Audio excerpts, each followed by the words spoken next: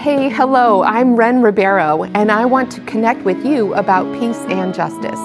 We are interviewing women who labor for peace, as we have forever and always will, until we all feel peace in our homes, our workplaces, our communities, and especially our bodies and minds. This initiative is named Mujéres Co-Labor for Peace. It's a show of intimate conversations with justice workers who are healing their self and communities from the effects of misogyny, capitalism, and climate change. Hello, and welcome to the show. This show is about taking steps, however small, to heal the effects of misogyny, capitalism, and climate change. And this episode was created to bridge episodes 1 and 2. I mentioned a rabbit hole about grief that I might go down someday in the future, and apparently the future is now. My wish is for you to explore and reflect upon some important topics with me that you might not otherwise immerse yourself in, and that afterwards you feel a bit more inspired and peaceful about life. My name is Ren Ribeiro, and I wish you complete wellness and lasting peace. The idea here is to arrive to this show and begin each episode with an inquiry of the self. Asking ourselves, how is this beating heart right now? I will ask myself this, and I'll ask you to arrive here with a reflection on what is on your heart in this moment. Today, my heart is, it's beating pretty fast, and I'm grateful to have a heart that is beating fast. And my heart feels really good and healthy. And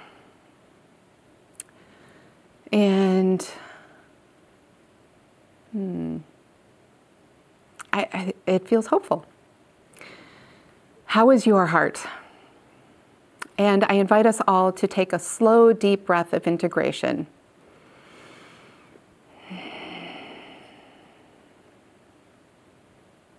Or two.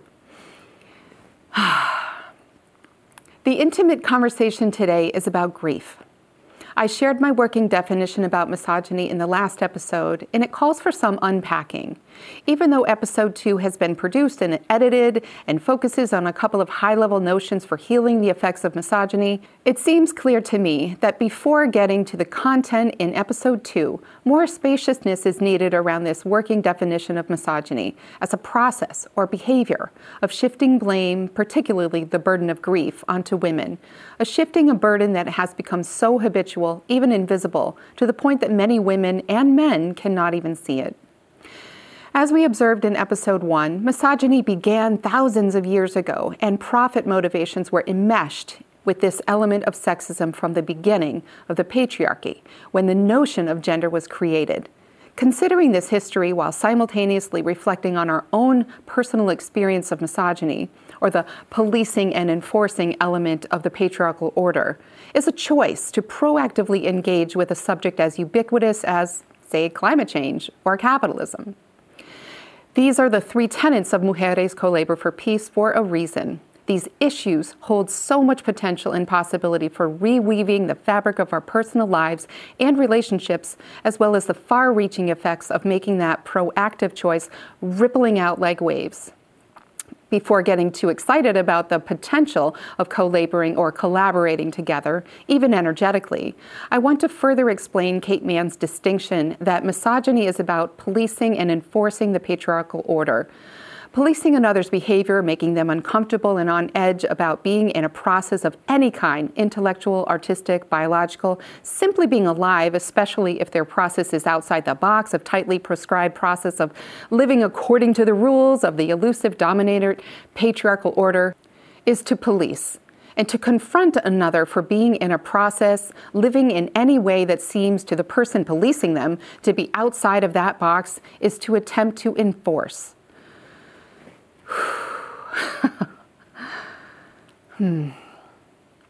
Looking back at history while looking inside our bodies, our vehicles for making sense of life, is not only a way to heal our personal sense of the past, it is also a way to broaden our perspective about how any particular element of history affected us or continues to affect us.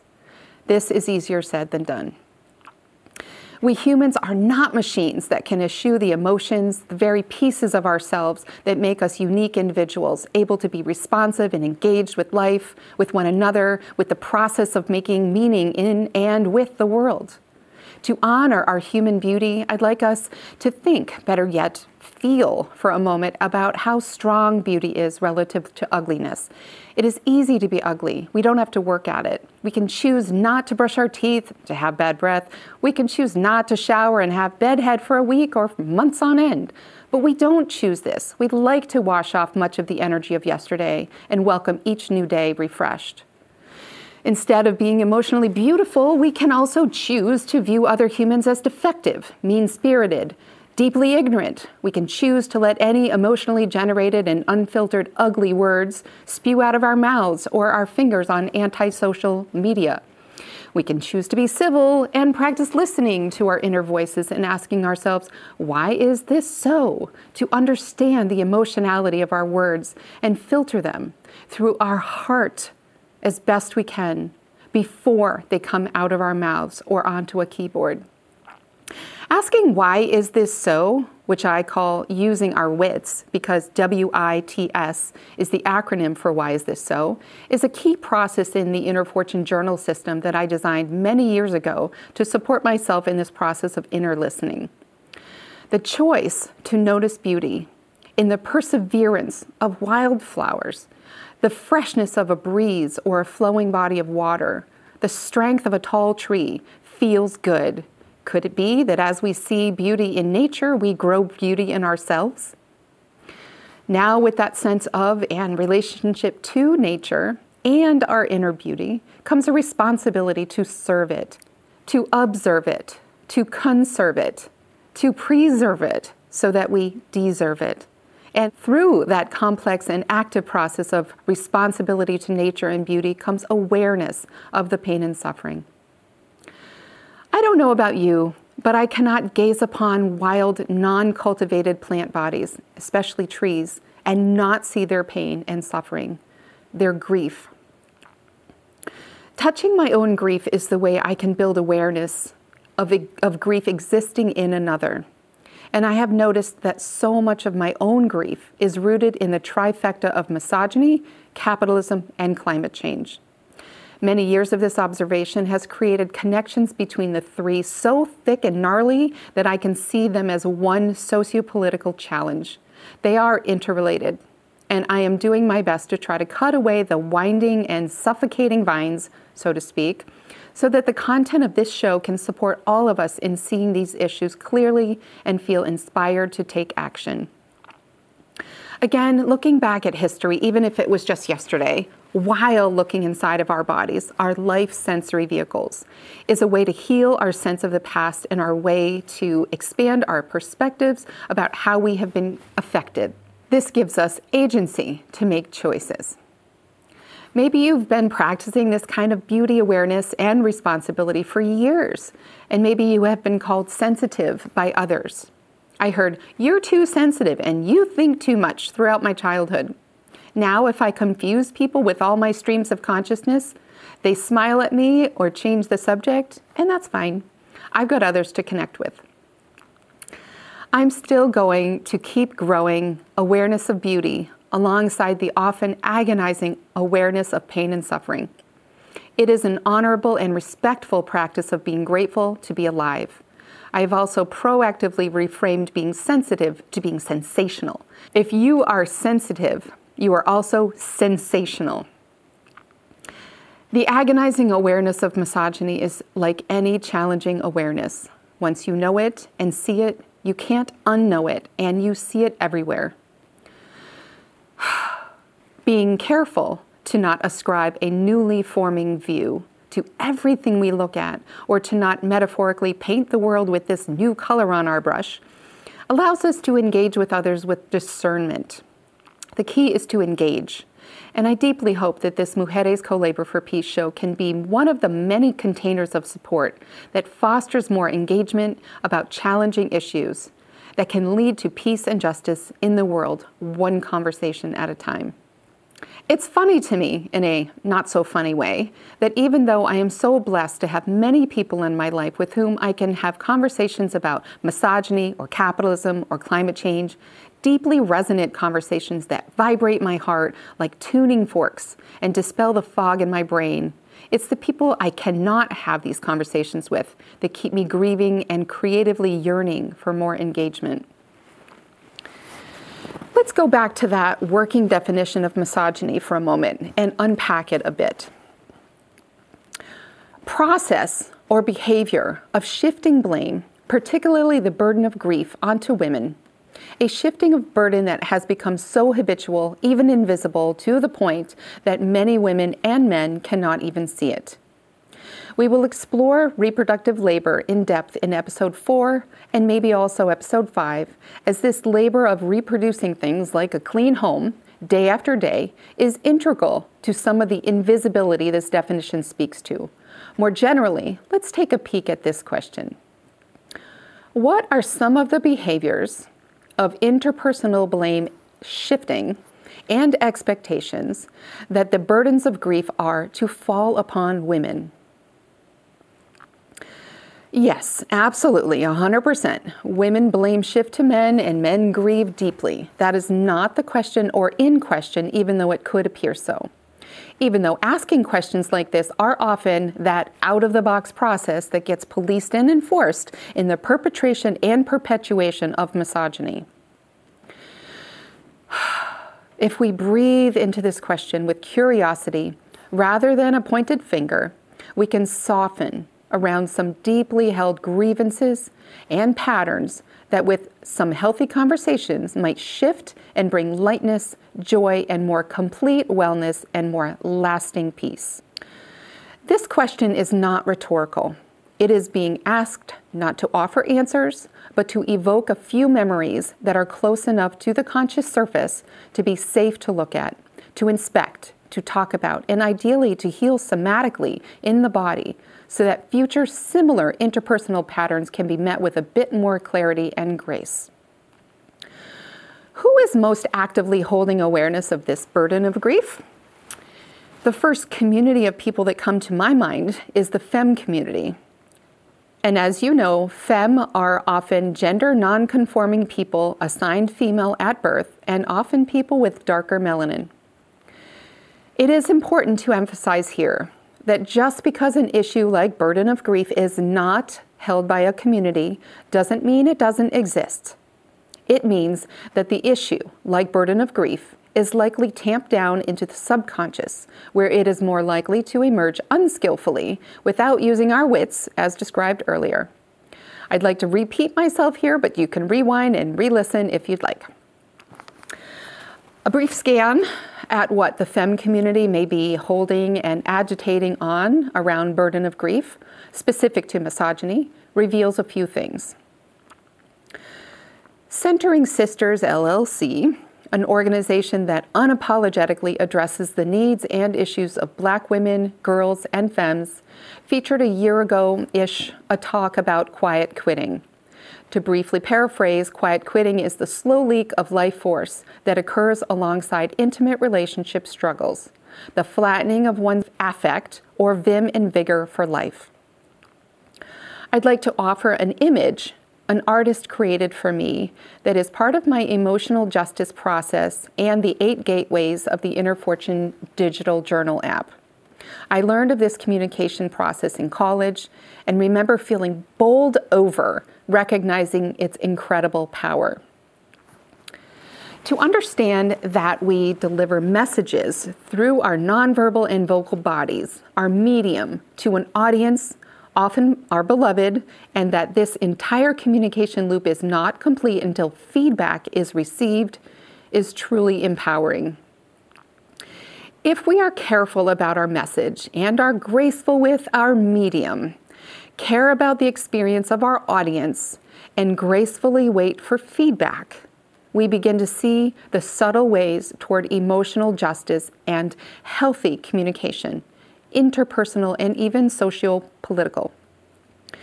And because the female versus male is a competitive knee-jerk response for many of us, I want to turn to a recent article in The Atlantic about gender-divided social spaces. Reader Jalila writes, quote, "When gender segregation is the norm rather than a quirk of a weekly social group, women get the short end of the stick. Almost all the mosques I have attended confine women to tiny, plain rooms during services. Literally, the only counterexample I can think of is the Dome of the Rock. Men get large, ornate halls. Separate but equal is a myth in all respects." I have a story about being disrespectful at the Dome of the Rock in Jerusalem, so I'm particular to this excerpt.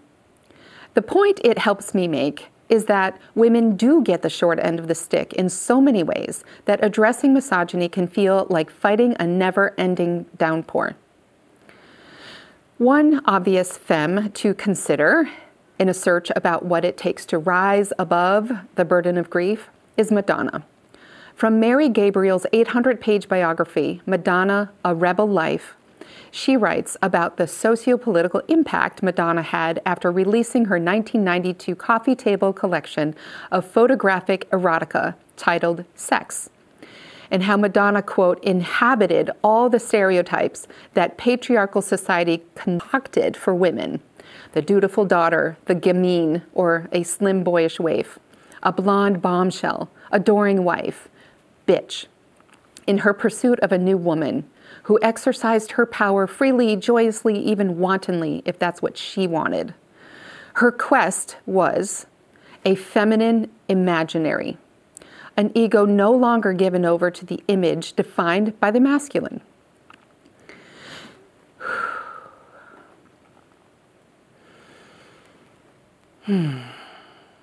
This quest to break the dominant patriarchy mold that we see through the experiences of high-profile people like Claudine Gay of Harvard gets more reinforced the closer to power women get. By this I mean that, yes, the pressure gets more intense, but also, yes, the community of support in pursuits of justice also gets reinforced. That is the point women must focus on, not the fomented fear of being targeted. At a femme poetry slam I participated in a few years ago, I heard themes along the lines of this quest to break out of the box. I reckoned with being a newbie in that space, as well as the near last placement I was given to read. And if you know poetry slams, you know that knowing people and going early before the judges get tired matters in the score you get. We can only move at the speed of trust. I love this phrase because it keeps the emphasis on relationship building, not impatient forcing. Communities of care move more slowly than communities built on legacies of extraction. In episode 1, we reflected on misogyny imbued within the people, the beliefs, the behaviors, the expectations, and the establishments that both minimize and exceptionalize women. And I explained these polarities in more popular terms of gaslighting and extracting, respectively.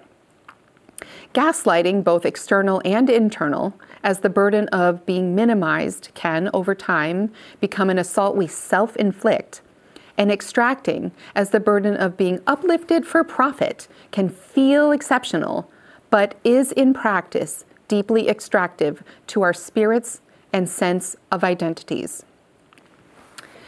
This episode 1.5 of Mujéres Co-Labor for Peace went down a bit further into grief and was necessary to underscore a few principles of the show before continuing on with the series on healing from the effects of misogyny. This show will only uplift women's collaborations that bring about peace and justice in the spaces of misogyny, capitalism, and climate change. Not because women are inherently peacemakers. That would be reductionistic. It's because there are too many women working too hard to sustain their motivation to feel peaceful and experience the justice needed to truly breathe deeply each day. The book I'd like to leave you with today is called Bitch, On the Female of the Species by Lucy Cooke. In the book description, we find the problem with studying zoology is sex. That being female meant that she was by nature, at least according to Darwin and his ilk, a loser. And that females are, quote, dull, passive, and devoted. Cooke charts the rising influence of feminism on the phallocracy of evolutionary biology over the past several decades, arguing for the power of more recent female-led science to, for example, reframe core beliefs about sexual selection, maternal instinct, and self-sacrifice, and proclivities for monogamy or nymphomania.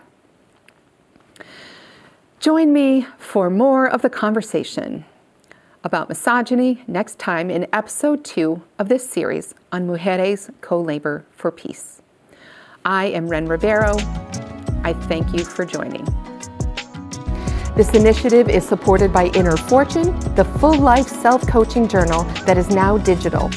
Join us for peace, and thank you for your heart.